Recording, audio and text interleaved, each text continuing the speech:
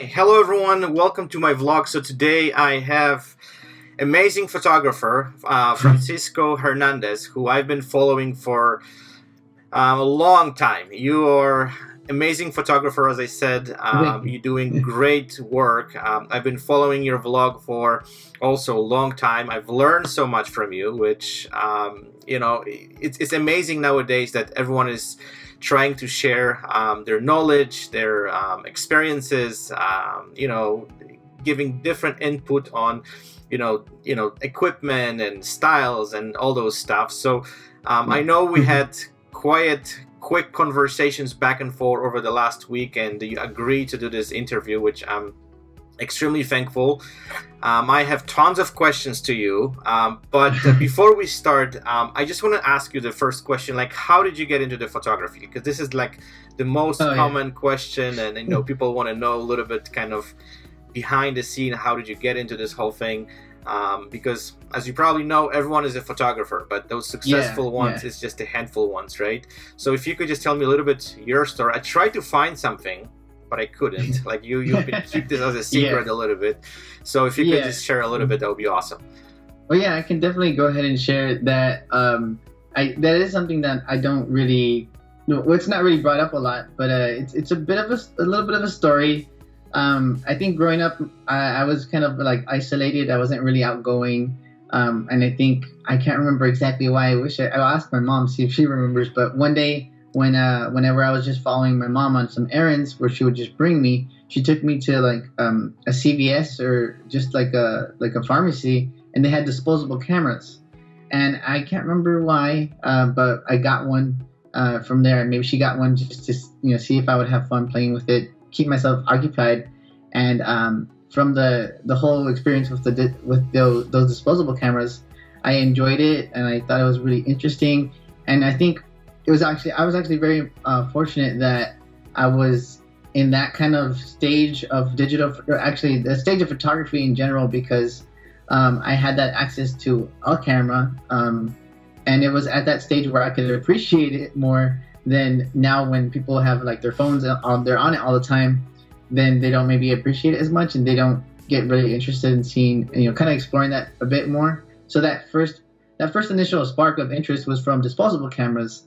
And then over the course of years, this was around when I was like maybe 10 or 11, 10 or 11. And then I think over the course of years, every now and then it would become a thing where every couple of months I would get my mom would give me a disposable camera, and I would be very selective about my shots and what I wanted to capture, in other words. And I had that little bit of a interest in photography then. And then fast forward to high school, when I was I think a junior, my 11th grade year.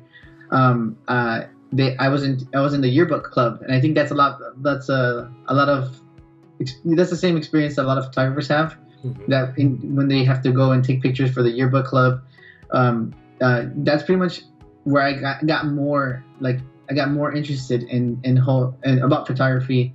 And again, I think I was very fortunate of where I was growing up in regards to the technology behind photography, because I think around that time, I think it was around 2008, digital photography started to get a little bit more accessible.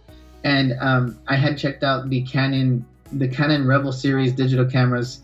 And I'm very fortunate in that, because I know myself, and I know that as much as I would like to try out film photography, I'm very much a digital age photographer. And I love the whole fact that you can take pictures, and if you want to take more, you can do so. And if you need to make room, you can delete some.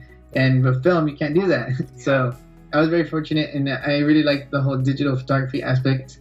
And that was in high school. And then I had to put that on pause for a bit, because I had to go to college. And in college, I had to really focus. And then I was one of those people that didn't necessarily know what they wanted to do. So I did my basic classes first.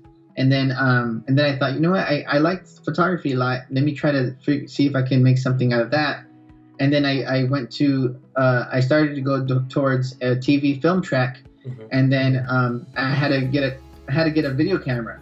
So I already had a digital camera prior to that class, but it was the Nikon D60, I believe. And that one was purely photo, I believe, I needed a dedicated video camera. So that's when I went to get the Canon, and then I think that just kind of like rekindled that fire, that spark, and then I just used it for a couple years. And then when I graduated, I got to really experience and really learn a lot and teach myself a lot more.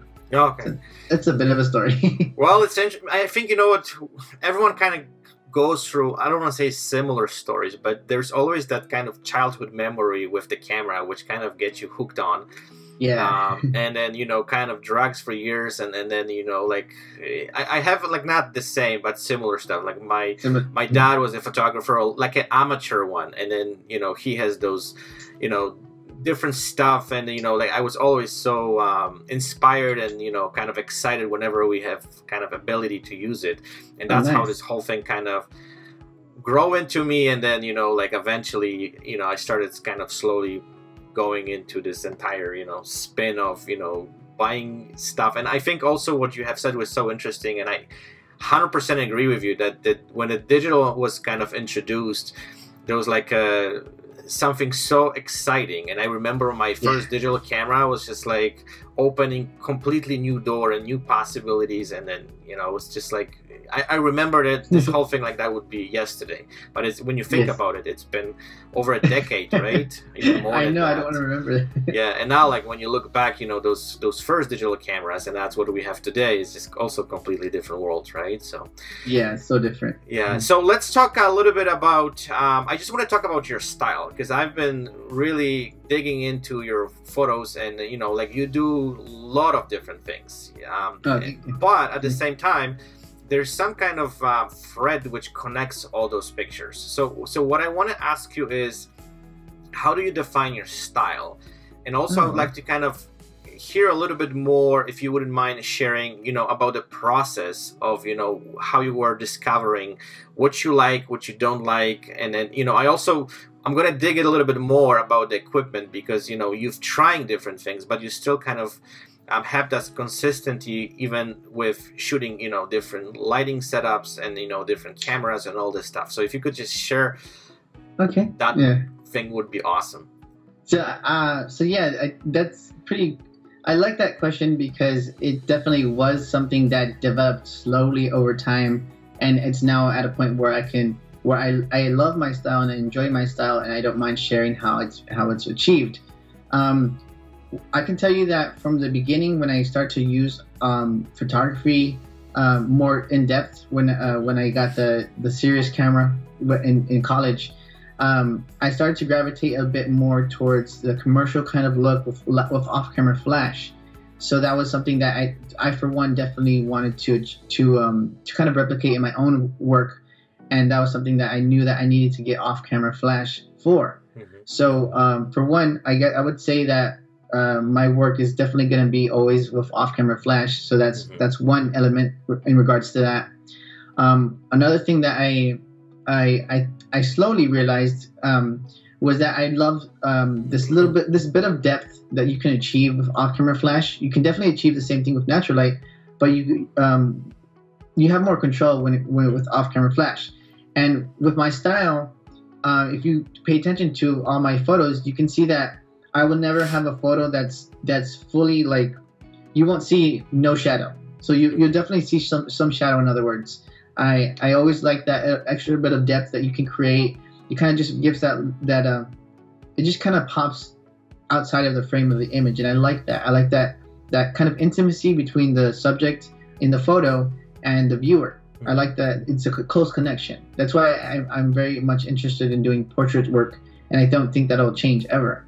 So aside from the fact that I have off-camera flash in my photos pretty much all the time for that extra bit of pop and that depth that I always gravitate towards, I have that off-camera flash and also that shadow in my work that kind of just helps that subject pop out. The very last thing that I knew I realized I loved almost immediately when I started to really get into photography is using a shallow depth of field. So I love to kind of be very selective about what's going to be in focus, and that's pretty much always going to be the subject. I always want to kind of just make that subject highlight more than anything, more than the background, more than even the clothes that they're wearing. I just want that connection with the subject. Of course, clothes do kind of matter a lot, and I learned that over time because people wear very distracting outfits sometimes, very either neon pink or very distracting patterns.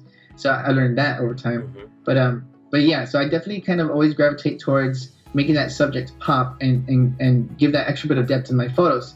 And the way that I do that is, if you had to sum it up, it'd be through using shadows. I like the off-camera flash. Well, actually not the off-camera flash, but the lighting style of Rembrandt. If whoever's listening, if they don't know Rembrandt, definitely Google that. It's my favorite lighting style ever. So I try to always use some sort of style that's very similar to that, or I just try to use shadows in general to kind of give that extra depth. I use off-camera flash for that. For some, there's some shots that you can't just achieve with natural light, and I was gonna make a post about that today in my photos from a photo shoot that I did just 2 days ago. So I like the ability that you have to get a lot of things exposed correctly using off-camera flash. So sometimes that will be a major thing in my portrait work. And yeah, the fact that I use a shadow depth of field is another thing that really kind of defines my style. So using a shadow depth of field with off-camera flash and using shadows is kind of going to be my style, in other words. And I don't mind sharing with how I achieved that style over time. It definitely was a process. The thing that I use a lot is high-speed sync, and that was something that when I started back over 2000, like when I really started in 2011, it was not a thing. It may have existed, but nobody ever knew about it. And it was something that I was definitely, I definitely learned through a lot of trial and error in different types of products how to achieve that over time. Okay, so that's gonna lead me to the next question, and usually I really hate asking questions about equipment because this is just a tool, but people will give me hell if I'm not gonna ask those questions, and we're gonna get both, I think, in trouble if we're not gonna discuss this. It's a fine. Yeah, but that's the kind of the way it is. Especially nowadays, I found for whatever reason, people always ask about So could you tell me a little bit about your gear, but also like the way I would like to kind of direct this question would be, how did you develop your the stuff which you're using for your work? Because I know, I can just share a little bit my story. It took me a little bit because I'm shooting speed lights, and I used to shoot with alien chrome lights. Then I actually dumped this whole thing when I discovered that I can do similar stuff with speed lights. And I know that was a little bit of process of experimenting and trying new things. But I would like to ask you, what was your process, and if you could just share me what you are using when it comes to creating your work. Well, what I use now, or what I used, I think it would probably be a bit of a long story if I go through every. Yeah, but just give me what are you using right now, but how you got to this point that, okay, I'm using this because I like, for example, this camera, or I like this lights for whatever reason. So in regards to lighting, or actually in regards to my camera gear, my first, the first DSLR that I owned was the Nikon D60, and that one came with a kit lens, and it was the 18-55. Okay. And I think I went out on a trip, and I saw somebody else with a Canon, and they had a 18-135, and of course my knowledge with photography was not as extensive as it is now, so I was like, okay, I need to get a Canon. They have the longer lens, it was just something like that. And then in college, actually, when I had my TV film classes and I would see other people using, they would make their own little short videos for projects, I saw a lot of them using Canon. So I thought, okay, there must be something with this camera brand that kind of rings true, and it has, something must be going on with this camera brand that I need to check into. So I will be honest, I didn't really do a lot of research, and I just got a Canon 60D, and it ended up being a very good film or camera for video, because it had a flip screen so you can see yourself in case that's something that you needed to check. But again, my knowledge was still not as great as it is now, and I just got the camera mainly because other people in my area had gotten that camera as well, and it kind of benefited me for one reason specifically. If I needed to borrow lenses from these other students in my class, they had the same camera brand, so I was able to do so. So that was one reason that if I could go back, I would still go that same route because of that accessibility with other lenses from these other students that had the same camera. Over time, I wanted to go full frame because, again, as my knowledge grew, I was like, okay, maybe I can get a better shallow depth of field. Maybe I can do other things that I normally wouldn't be able to do with my current camera. With that Canon 60D, what I eventually found out over time was that I love the ability to take photos no matter what time of day. And one thing that was very limiting with that Canon 60D was the ISO performance. And once you start to go past ISO 800, it starts to get very grainy. And one thing that I looked into when I was looking into getting a full frame camera, because I was looking at the Canon 5D Mark II, and then the 5D Mark III I think had maybe just came out. I was looking into those cameras, but what I found out, and this was the sole deciding factor of why I got the Canon 60, was that the Canon 60 had slightly better ISO performance, and that was the biggest deciding factor, because I wanted that extra little bit of ISO performance in case I wanted to go and shoot at night or shoot without any lighting and shoot at an event. So that was the biggest factor for that. Another thing that really helped with that was that it was the cheapest full frame that Canon offered. So I was like, okay, it has great low light performance and it's the cheapest one and it's full frame. I gotta get this camera. So I got that camera. It did cost a little bit at the time, but I think it was definitely worth it. I used it for a couple of years until I started to get more interested in Sony, specifically because they have this feature called eye autofocus, which just by holding a button, it'll focus on the eyes, and that's going to be extremely helpful in using a wide aperture where not a lot is going to be in focus. And if you try to focus on the eyes and move a little bit, you'll get an out of focus shot. So since I do portrait work, I thought that was very interesting, and I thought that was something that would benefit me greatly. I didn't know how greatly it would, but once I got my first Sony camera, which was the Sony a6500, I fell in love with the camera system, and over the course of a couple of months, I think I sold all my Canon stuff and fully switched to Sony. And again, that eye autofocus was the biggest reason why I changed, but there was other features as well that kind of just made it more of a reason to switch to Sony, and kind of also to recommend to other photographers as well who might be experiencing some issues like nailing the focus, which honestly, when it came to shooting with Canon, it was something I developed slowly over time, nailing a shot in focus, like on the eyes, with a shallow depth of field. I was never really able to do that in the beginning, and it became second nature how I focused and recomposed with the Canon system. With the Sony system, I literally just had to hold that button and then take the shot. And because of that ease of use, it was something that I could confidently recommend to other photographers, especially if they're just starting out, so that they don't have to experience that frustration that I had over years, literally years, trying to gain that ability to nail the focus with a wide open shot. And then after the a6500, I got the a7R II, which is a full frame camera, because the a6500 is a crop sensor. So I got that. I used it for more than a year, I think more than a year. And then I switched to the a7R III, which is the next version of that camera. And the main reason why I did that was because it had a couple of improvements, which the number one being the improved battery life. Because before these new generation of Sony cameras came out, they were kind of known for having terrible battery life. And a lot of people would joke around that if you go to do something with Sony, you need to carry like a handful of batteries. That kind of became a running joke. So that's the reason why I got the a7R III, and that's the camera that I use currently. And I always use it with my 85G Master lens, which is an f1.4 lens, and it's my go-to lens. I've been using it for a long time now. Okay. Yeah.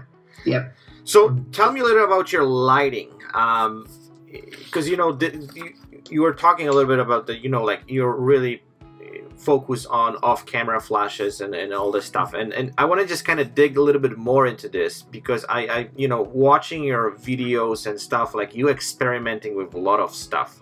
Yes, I did. And you know what, that's, I'm so impressed with this, because that also gives me some ideas, and then, you know, like you really opened like new possibilities with a lot of those stuff.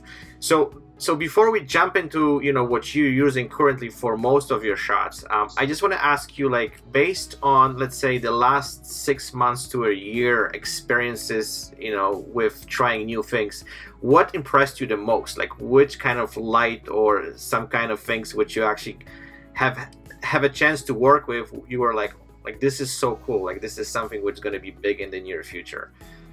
So that's a very good question. That's something that I don't really get asked often about. But yeah, there's a lot of new lights that come out every so often, and it's hard to keep.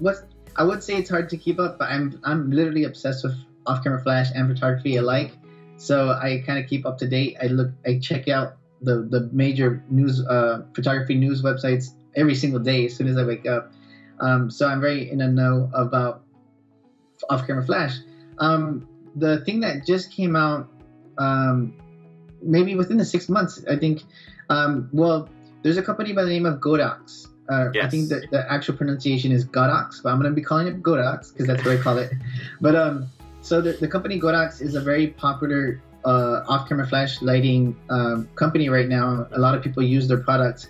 One thing that they developed, I think, a little bit more than a year ago was a strobe that's the size of a speed light, but it offers 3 times the power.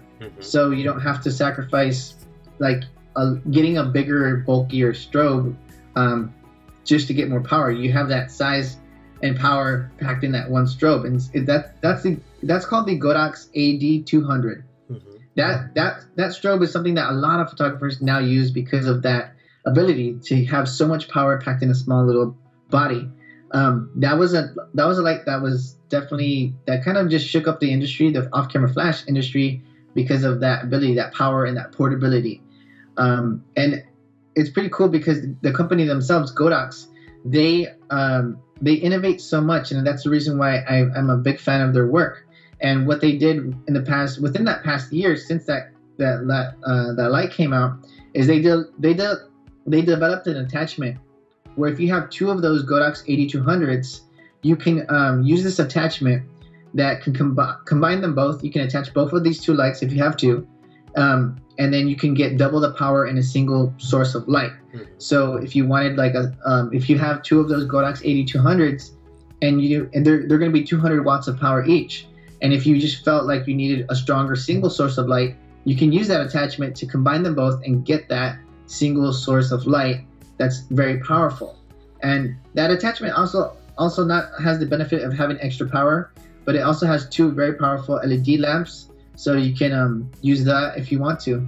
Yeah. And I use this attachment a lot because when I travel, having that attachment and having those 2 Godox AD200 strobe bodies, it's very easy to pack.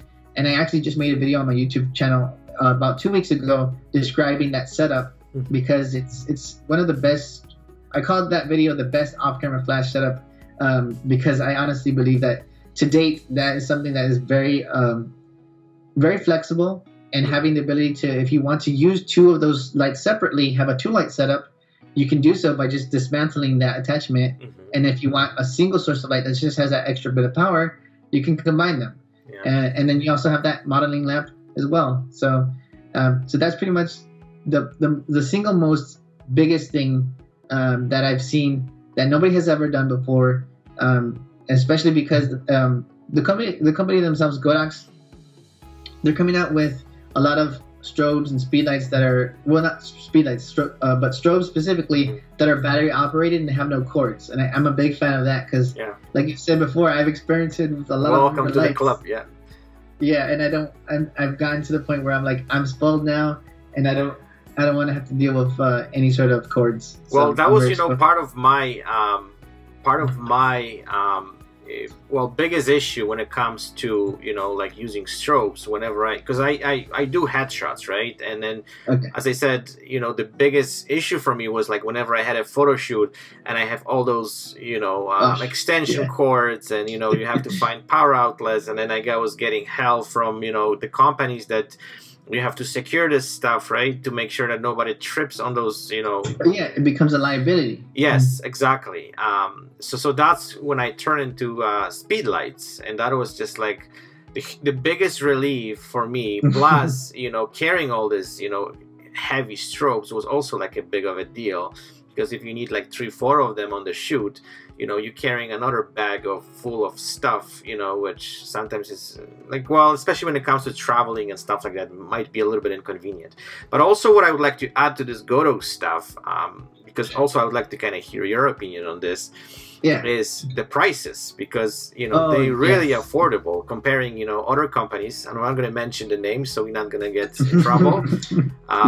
But, you know, they really step up to make this so affordable that, well, I'm not saying everyone, but most people, it's easier to spend, let's say, $400 on the, you know, light instead paying $2,000-$3,000, right? Yes, very much so. I definitely agree with that.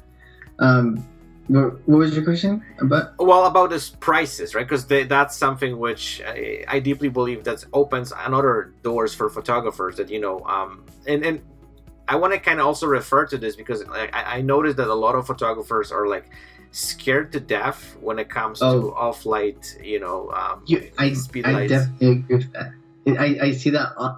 I see that that intimidation so much, and if I'm the type of guy that I like adrenaline, and I like that fear, that it kind of makes me more focused than anything. That's why if I didn't start to do a lot more online educating, I would be a wedding photographer, because I love that adrenaline and that fear of having to nail the shot. It just gives me more focus.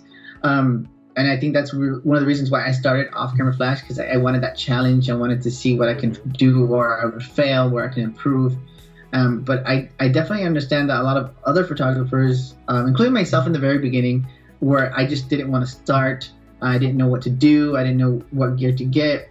All these factors could definitely overwhelm a photographer in the very beginning, and I could see why that might make people kind of weary to getting an off-camera flash, even just one.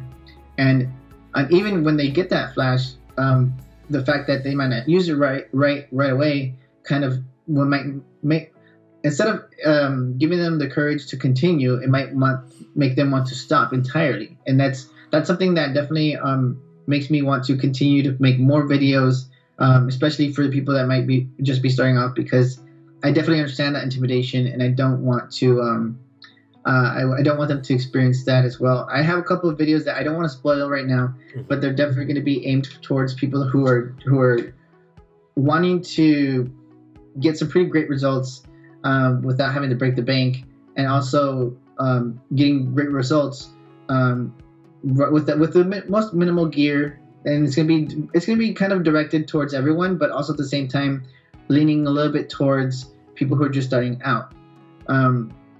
But yeah, in regards to pricing, oh man, with that, there are several reasons why I'm a big fan of Godox, and the biggest one would probably have to be the price. Yeah. In regards to my own experiences with pricing and stuff, I when I didn't know much about photography, I thought I had to get the Canon version of a speedlight. So I got one at Walmart, and I saw that it was on sale, and I was like, oh cool, it's on sale. And at the time it was $240, I think. And fast forward to today, with that much money, I can get a whole 60, 40. I can get like a 3-light setup and do so much work indoors or outdoors, and it's insane. But crazy. I also think, you know, what it's amazing, you know, that recently I think that the mentality of photographers changed a little bit, because, you know, I think we started finally understanding, you know, we don't really need this high-end lights to produce, you know, interesting and, you know, artistic shots. You know, we can have a simple setup, and as long as you have a little bit of knowledge and experience, you know, you can create something really outstanding. And the money is not becoming an issue when it comes to be creative and doing some interesting stuff. But I think the companies, and I know I'm going to get hell for this, you know, they still kind of push that agenda that, you know, like you need to have, you know, this camera, or you need this, you know, super expensive lights or this expensive setups to do certain things, which is not true. And I think you're right. Slowly we actually started understanding this a little bit more, and because of people like you who actually, you know, exposed this whole thing, and you kind of showing, okay, you know what, you need this, let's say, couple lights, and then, you know, this is the results, and then people, I'm sure they're getting kind of overwhelmed, like, or they have, you know, or they even have a hard time to understand, you know, with this really inexpensive setup, you can create something really incredible. Okay, so now I want to kind of change to something completely different. I know we talk lots about equipment, so now I want to talk a little bit about retouching.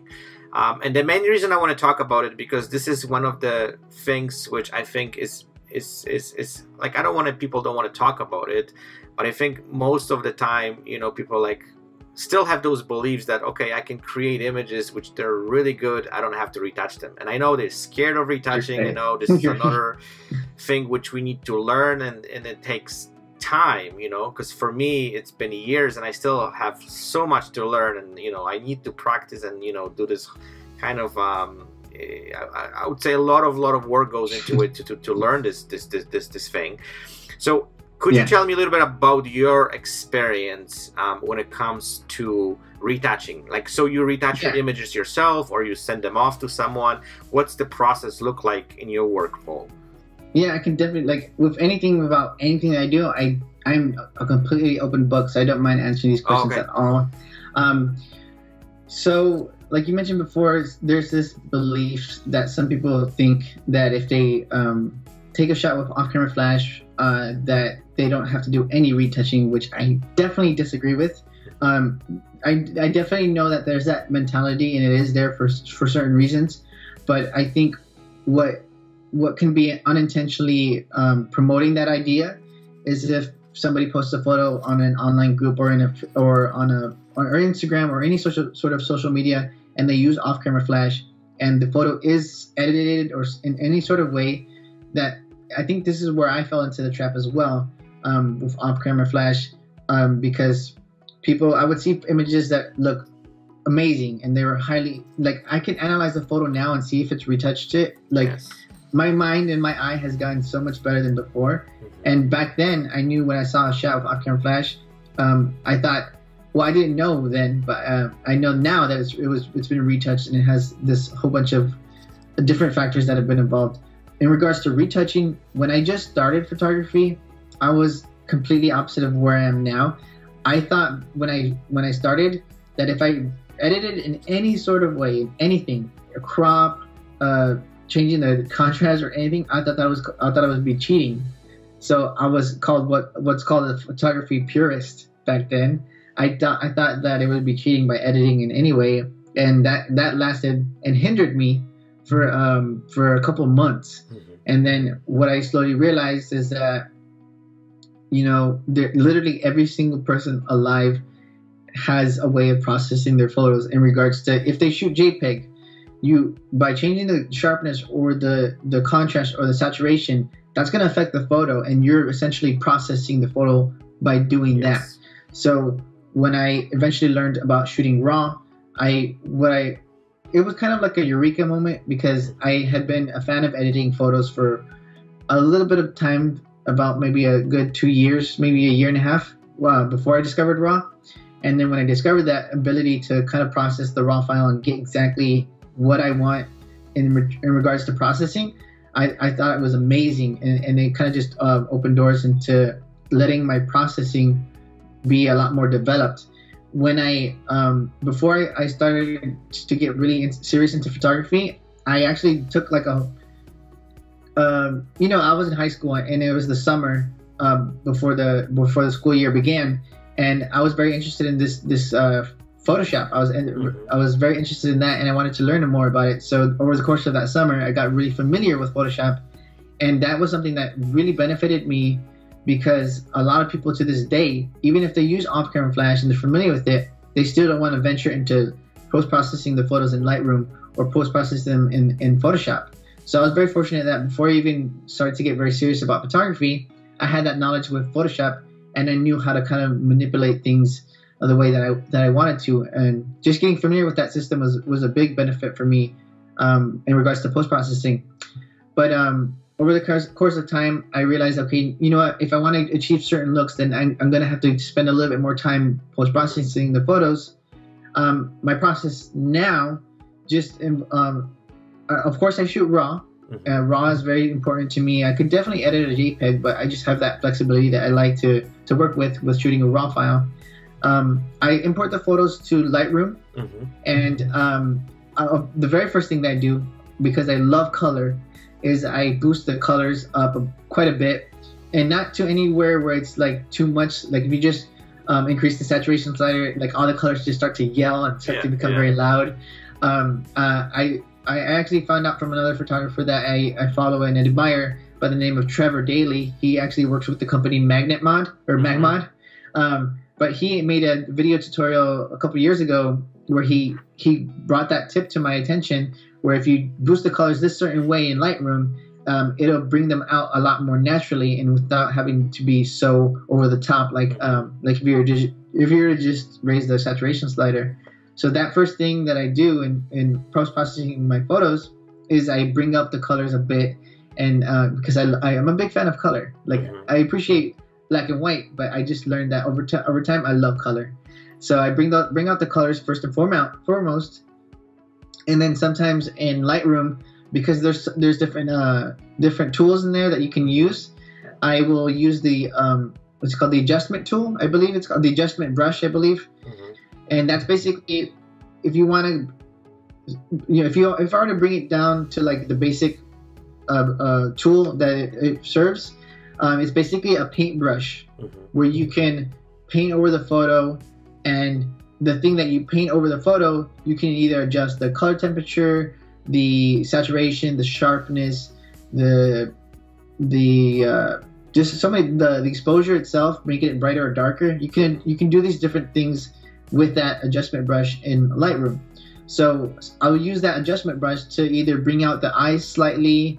I'll either add a little bit sharpness in some areas where I feel like if it were to be sharpened, it'd be just improve the photo just a little bit. I'll actually do something like I'm completely open about my process. Sometimes if I have a good exposure and I feel like the lighting could have been just have a little bit more punch, but of course I can't go back and do the photo shoot again. Sometimes I'll add a little bit of selective brightness over the subject, just a little bit, just so that can go out, just so I can come out the photo just a little bit more attention to the subject. After I finish those selective adjustments I'll do a little bit of sharpening as well. I'll do sharpening, maybe bring out the eyes a little bit, the color, and maybe brighten the subject up just a little bit. Then after that, I'll start working with that photo in Photoshop. And I want to be very clear about how I post-process my photos, because what I tell people all the time is that I don't post-process them the right way. And what I mean by that is when I start to work with the photo in Lightroom, I export as a high resolution or full resolution JPEG file. And if you were to ask any retoucher out there or anybody who knows how to post-process photos to the best of their ability, they would tell you to export that file, that photo, as a TIFF file, or some other, or just work with the RAW file directly in Photoshop, because you just have that flexibility of working with that file. It's basically the RAW file, but in Photoshop. But when I started to do photography before I learned the right way, I would do exactly what I just described. I would work with the file in Lightroom, export as JPEG, and then work with that JPEG in Photoshop.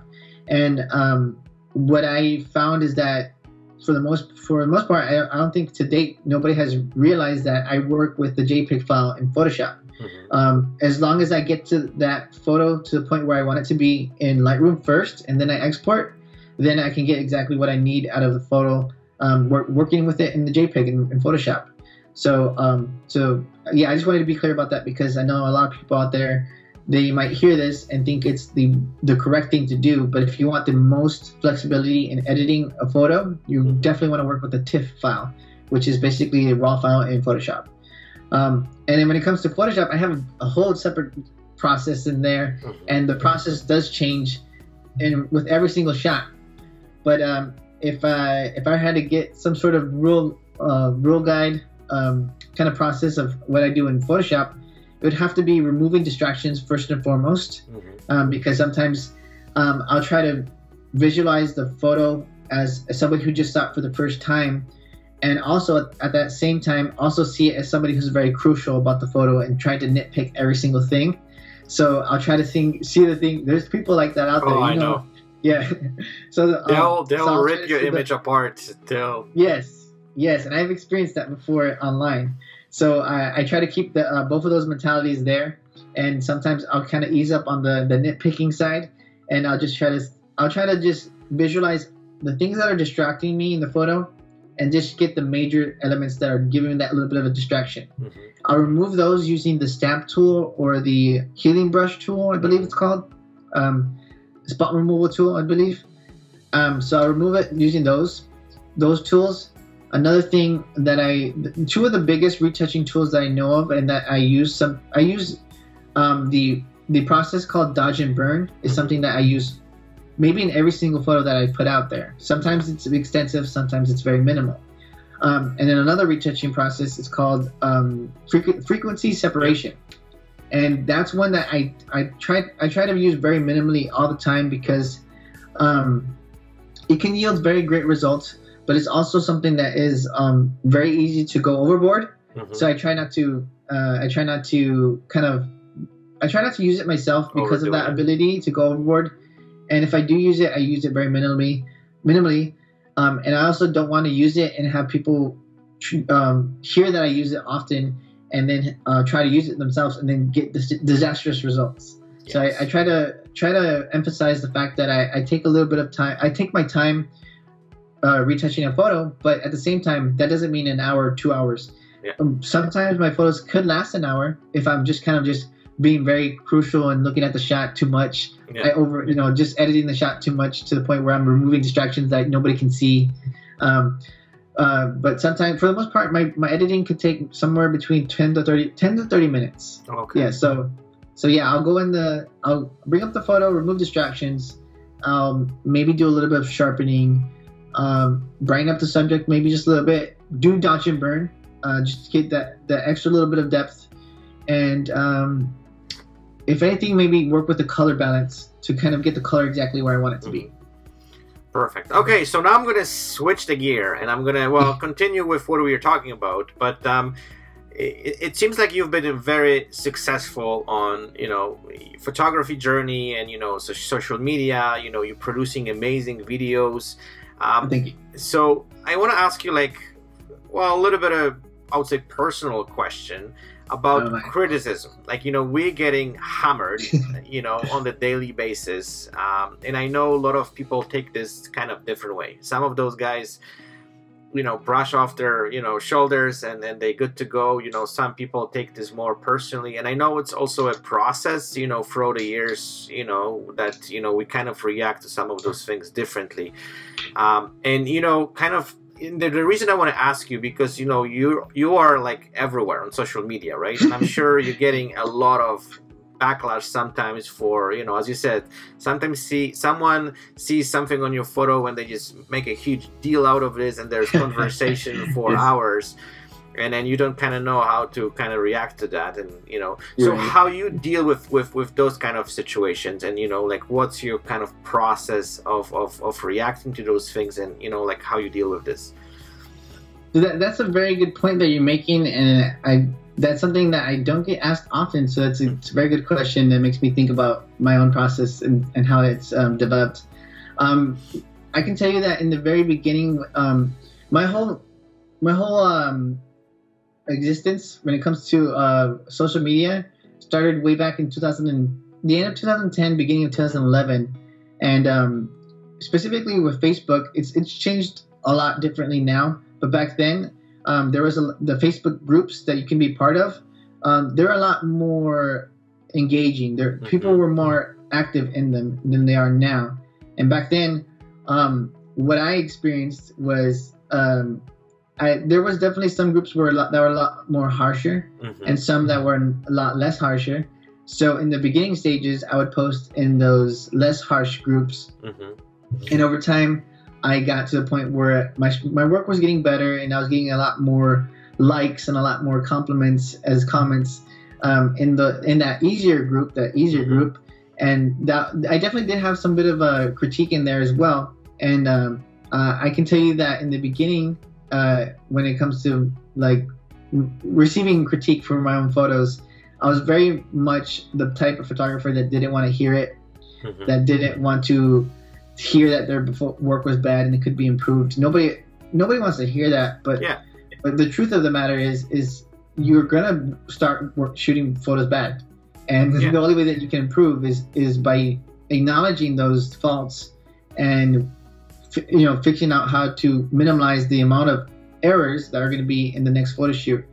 And so I was definitely going against the grain and hearing these comments and taking them as very personally. And because of my experience with feeling that, the way I am now, let me check my phone.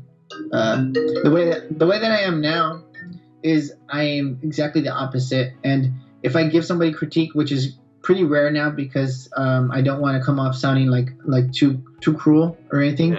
I try to keep it very very nice. Like if I tell somebody something that can be improved, I'll first tell them I think I've heard somewhere online where it's called a compliment sandwich, where you give a compliment and then you tell some critique and then you give another compliment. And I think that's the best thing to do because they hear where they can be improved, and then it's also at the same time not too harsh sounding.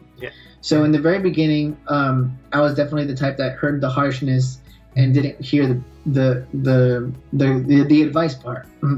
So I would definitely post in those groups where I knew where I was just kind of developing confidence. I wouldn't say this is something that I was developing an ego, because I don't think of myself as a very egotistical person. I didn't have a lot of confidence growing up to begin with. And then when I put myself out there and posted work that I created, I was not confident at all. And when I started to get more attention and people started to be more receptive to my work, and I would get more attention, that's when I was like, you know what, I need to get better at this if I want to really make this something that I can be happy with and be more confident with. So that is when I started to post in that harsher group. And then I would hear a lot of I was at that level where I was very fortunate that I was still pretty good, but there was definitely still people that picked at the photo, and I'm happy for that because it did bring to my attention some stuff that I was doing wrong and stuff that I could do better.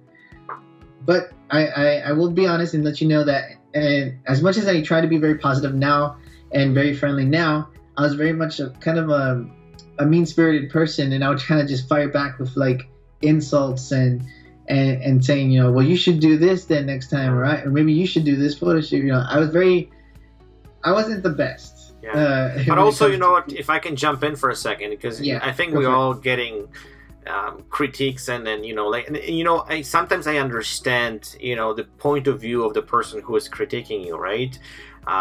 But also I found like it depends who is critiquing you, right? Because it's someone, you're right. Yes. If someone doesn't have any I would say bold work or something which they can present, so they give them that kind of ability to, okay, you know what, I have some experience in that field and I can give you some advice. But I found, like, I don't want to say 90%, but 80% sometimes of this critiques coming from people who have no idea. They just sit on the those social media platforms and they just ripping off every image they can put hands on.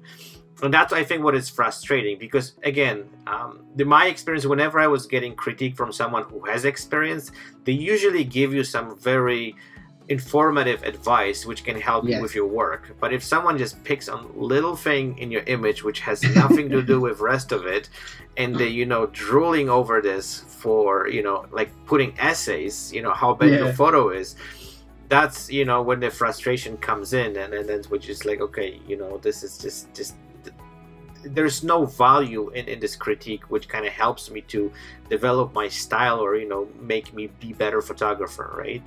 Yeah. So I'm glad you brought that up, because sometimes I try to remember, and sometimes I want to say maybe it's a willingness to wanting to forget these experiences. Yes. Where it's exactly in that situation that you described. There was a lot of that, and there is still to this day a lot of that. Yes. There's people that just will comment on my videos or comment on my posts in regards to anything.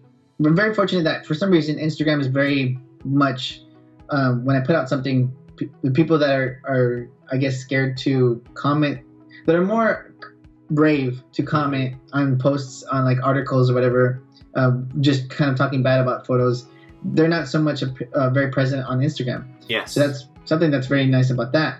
But yeah, I think it was actually just, there's some people that just troll. They just love to troll. They'll comment on articles that I've been featured in, saying that I should have done this or I should have done that. And then you'll look at their profile, if they have one, and there's no pictures at all. There's no conversation. Nothing. Is over, right? It's like a fake profile. Yeah. So there's people that are just like that. It's just it's pretty sad, in other words, because I have no idea what their intention is, other than just wasting their time and commenting, or just trying to elicit a response. I still get comments to this day and messages, with those people that are like that. And then what I found to be the best thing over time was to just ignore them, because if I were to post a picture of that comment and post it, they're more than likely would be like, yes, he posted this, oh, I'm getting to him, I'm getting him angry. And my whole thought process on that is like, don't you have something better to do? That's true. Like, yeah. Try to, if you're a photographer and you're trying to just bring somebody down, it's like, do you not have anything other than that to do? And actually, one thing that I wanted to make a point is that sometimes there are going to be some photographers that I call the helping but hurting kind. Yes. I think that's what I call it. Yeah. Because sometimes they'll give advice, and sometimes it might not be like accurate advice, and it might be advice that actually is the opposite of what they should be doing. And I wanted to bring that up real quickly because I've experienced that. I've experienced photographers that have helped me, and they honestly just hindered my growth more than anything, because what I thought before is if somebody gives me advice, then I have to take it. And over the course of time, I figured out that, okay, when it comes to any sort of advice, is that I need to take it with a grain of salt, because advice in general, of course, there are going to be rules, but with photography, it's very like a rules-free kind of place. Is that when it comes to advice, there's going to be people that want you to take the photos either their way or how they were taught, and you can either follow that. Of course, it depends on how you want to work as a photographer, but you also have to think, what do I like? What do I want to create? How do I feel about this advice and how it's going to affect my photos? And I think that's something that a lot more photographers should realize, because again, I don't want anybody to kind of get advice from me and feel that they need to do this or do that. Yes. And I want them to love their photos and take the photos that they want to take. So whenever I give any sort of advice, and why I kind of I do get many messages every single day, and I do give advice still, but I always try to be very on the nose and very apparent that I'm giving them advice about how I take my photos, and maybe they'll discover a certain way that they prefer better, and that's something that they should realize, that it's not going to be maybe the same thing that I'm advising. So when I give advice, I try to be very upfront about that, because there is a certain style that I just gravitate towards because of my own personal preferences, and other people might feel differently about that preference, and it's going to dictate how they do their photography. So I don't, there's just going to be people out there that if they want to help you, they'll help you with actual factual advice, and there's going to be people who just want to troll. Yeah. So you have to keep in mind that there's going to be those type of people out there, and when it comes to the trolling type, just don't pay any attention to it. And when it comes to the people, that want to help, they'll help. Well, trolling It'll be doesn't. very It's not going to go away. That's the thing. The one. It's never thing. going to go away. But I also think, and I completely agree with you, and I want to really kind of put some spotlight on it. That like we have to like our photos first before someone's kind of try to rip them apart. And I think we also, this is the first step to, I would say, being how I can even describe this. Like, what I want to say is basically that like we're not creating photos for other people. We're just creating them first and foremost for ourselves. We have to be happy with this, and then if someone have some objectives, or someone want to, I don't know, do something different. And I agree with you that well, basically everyone has different perspective. Everyone kind of look at photos differently, and everyone's gonna look at our work from completely different angle, right? So that's something. Okay, so I have a couple more questions. The next one is going to be, I think, tough one. And the main reason I want to ask you is because you are so involved with, kind of working, as I said, with different stuff, with different lighting. You're really involved in this community and in photography. So what's the future of photography in your opinion? Like, where are we going with this whole thing? Because, well, first of all, this whole thing is changing so drastically that every 6 months is something completely new and different. I have a personally tough time to keep up with everything, but I just want to ask you, like, what's your thoughts on that? That's a very good question as well. It is a challenging one, but I tend to be very knowledgeable about photography in general and the tech behind it, because the tech is going to dictate how the photos come out. So my whole stance about technology regarding cameras as a whole to this point right now is that Sony, and of course I want to make it apparent that I am a Sony ambassador, but I very much like to give opinion based if I wasn't one, just in general about how I feel. To the point where we're at right now with the Sony cameras, specifically the Sony a7 III, it's a great camera that's currently costing $2,000 US American dollars. And it costs $2,000, and it offers amazing photo and amazing video, and it has a lot of features that are going to just be perfect for pretty much any photographer out there, either consumer or prosumer or professional. So I think that is a great camera for a multitude of different features that it has, and because of the tech that it offers right now, it's going to be difficult, in other words, for other camera companies out there to either produce a camera that's going to be either on the same bar, the same level, and if they do go beyond it, I'm also in that same mindset where I'm excited to see what's to come, because right now I'm when it comes to that camera, the Sony a7 III, and the other cameras that I personally use, the Sony a7R III, I have pretty much everything that I need. I have the ability to take portraits the way I want to very easily with that eye autofocus that really helps me out. I have a great dynamic range. I have improved color science, because Sony in the beginning with the Sony a6000, they had the colors when you would take the shots, it was not as good as Canon, but now they're pretty much on the same level. So the thing that I would be looking forward to when it comes to technology would be an even greater amount of dynamic range. And one thing that's called the global shutter. Global shutter is something that you can find in like medium format cameras and other high-end cameras that cost an arm and a leg. Mm-hmm. I want to see those features kind of trickle down, even just little by little, to these mirrorless cameras, because in terms of like different levels in regards to photography, that the medium format tends to be way up there. And I think that if some of the features that they offer, like the global shutter and just an insane amount of dynamic range, if they start to offer some of these features in those cameras, in some of these mirrorless cameras that we're currently using, that'll be very, very exciting. And I honestly have some features that I would like to see implemented. One specific feature would be to record the power output and the transmitter, that the information that the transmitter receives, recorded inside the EXIF data, because for me as an online educator and person who tends to share exactly how a photo is achieved, sometimes, and to this day I still have to do this, I'll have to remember or write down what my power output was for a certain light and these other like a several light setup. And I would love to have that data recorded in the XF data so that I don't have to keep in mind, okay, I need to record this down and write this down. So certain features like global shutter, which is going to reduce rolling shutter, which if we do any sort of photography or videography, more apparent in videography, that if you start to like pan a little bit or shake a little bit, you'll get like camera movement. It's kind of like a jello effect.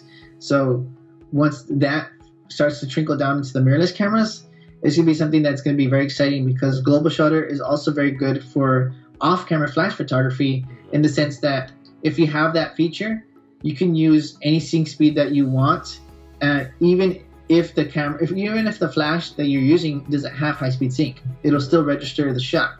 So for a long time now, for my personal struggle, which is something that lasted me several years figuring out, was high-speed sync and how to achieve it. With global shutter, if that had existed a couple years ago when I was doing that process of elimination, figuring out how to use it, I would have just simply bypassed that and used my manual flashes without high-speed sync and just been able to achieve the look that I want a lot sooner. So I think a lot of photographers right now are very fortunate if they just started. Yeah. And I think photographers that are going to be starting a year from now are going to be very fortunate because of all the technology that's to come. And I honestly think, in my opinion, with these other two camera brands that starts with a C and N, that they need to put out amazing technology, or else a lot of people will just kind of lose faith in these companies, because they're kind of known for kind of pushing out technology very slowly. And I know that it's a joke that Sony tends to put out cameras like all the time, but I think it's great because it gives the people more options to work with. And I think that that's always going to be a good thing. And I'm a big fan of technology in general, so I'm hoping that these technologies, these advanced technologies that are coming, really help photographers and photography in general. And it's hard to say exactly what's to come, but I'm very, very open to seeing what's coming, and I'm hoping that everybody benefits from all the technology that's coming, because competition is just going to benefit everybody. Yes, for sure. Okay, so I have one more question to you. Yes. So what I would like to kind of ask you is, what would be one advice you would like to give to someone who is starting off? There's a lot of people out there who, oh, I want to be a professional photographer. I want to actually go on that journey. So, you have a lot of experience already, and looking at your career and where you're at right now, what would be that advice? So I think the one piece of advice that I would give somebody that's starting photography is, if they're very passionate about it, I would try to do my best to try to kind of get them to discover if they're very passionate about that, because let's say, for example, they do it for a year and they don't like it and they stop. Well, if they know that ahead of time, then it will save them time that they'll be wasting on that. So let's say, for example, they're very passionate to begin with. My single source of advice would be to start analyzing photos that you like, and see the type of style that you want to kind of replicate in your own work, because once you figure out a style that you kind of want to either replicate or create something very similar to that, then it'll dictate what gear you need. It'll dictate what kind of lighting you may or may not need, and it'll dictate how you have to learn as a photographer, and also in regards to even post-processing. There's some photos out there that look very post-processed, and some people love that look, and other people want more natural. So if they figure out the style, which is something that took me way too long to figure out, and it kind of hindered my growth very much so, because I tried to do too much things. I would say to learn a style, learn what style and what elements of that style you like, so that you can figure out where to go with in regards to all the different things that are regarding photography. And once you find the style, then it'll be a lot easier on you to grow as a photographer and grow faster as a photographer. Perfect. So the last thing before we say goodbye, I just want to ask you where people can find you online, because I know you're everywhere. I link everything anyways. so Yeah. people can find you really easy. But if you could just share it so we have that recorded. Yeah, sure. Well, I try to keep everything the same. So you can find me at FJH. Those are my initials, FJH Photo. You can find me at that pretty much anywhere. Instagram.com/FJHphoto, Facebook.com/FJHphoto, and YouTube.com/FJHphoto. Yeah, and if there's any other upcoming future social medias, I'll be at FJH Photo. Awesome. So I just want to say that people who don't follow your channel, they should, and they should subscribe right away, because there's a lot of amazing informations. I'm really appreciated all the research you're doing, and all the informations you're sharing. I think the entire community can benefit from this big time, so I really appreciate it. I want to say thank you. And again, I just want to say thank you so much for this interview. I hope you had fun. That was a real pleasure chatting with you. And then hopefully one day we're gonna have a chance to meet up maybe, and I don't know, have a quick beer or photo shoot, or we can combine those two together. So thank you again, and yeah, I will be looking forward to see more of your work and see more of your videos. Yeah, and then I would love to keep in touch with you for sure. Yeah, likewise. It was pretty fun. Thank you for having me. Okay, thank you.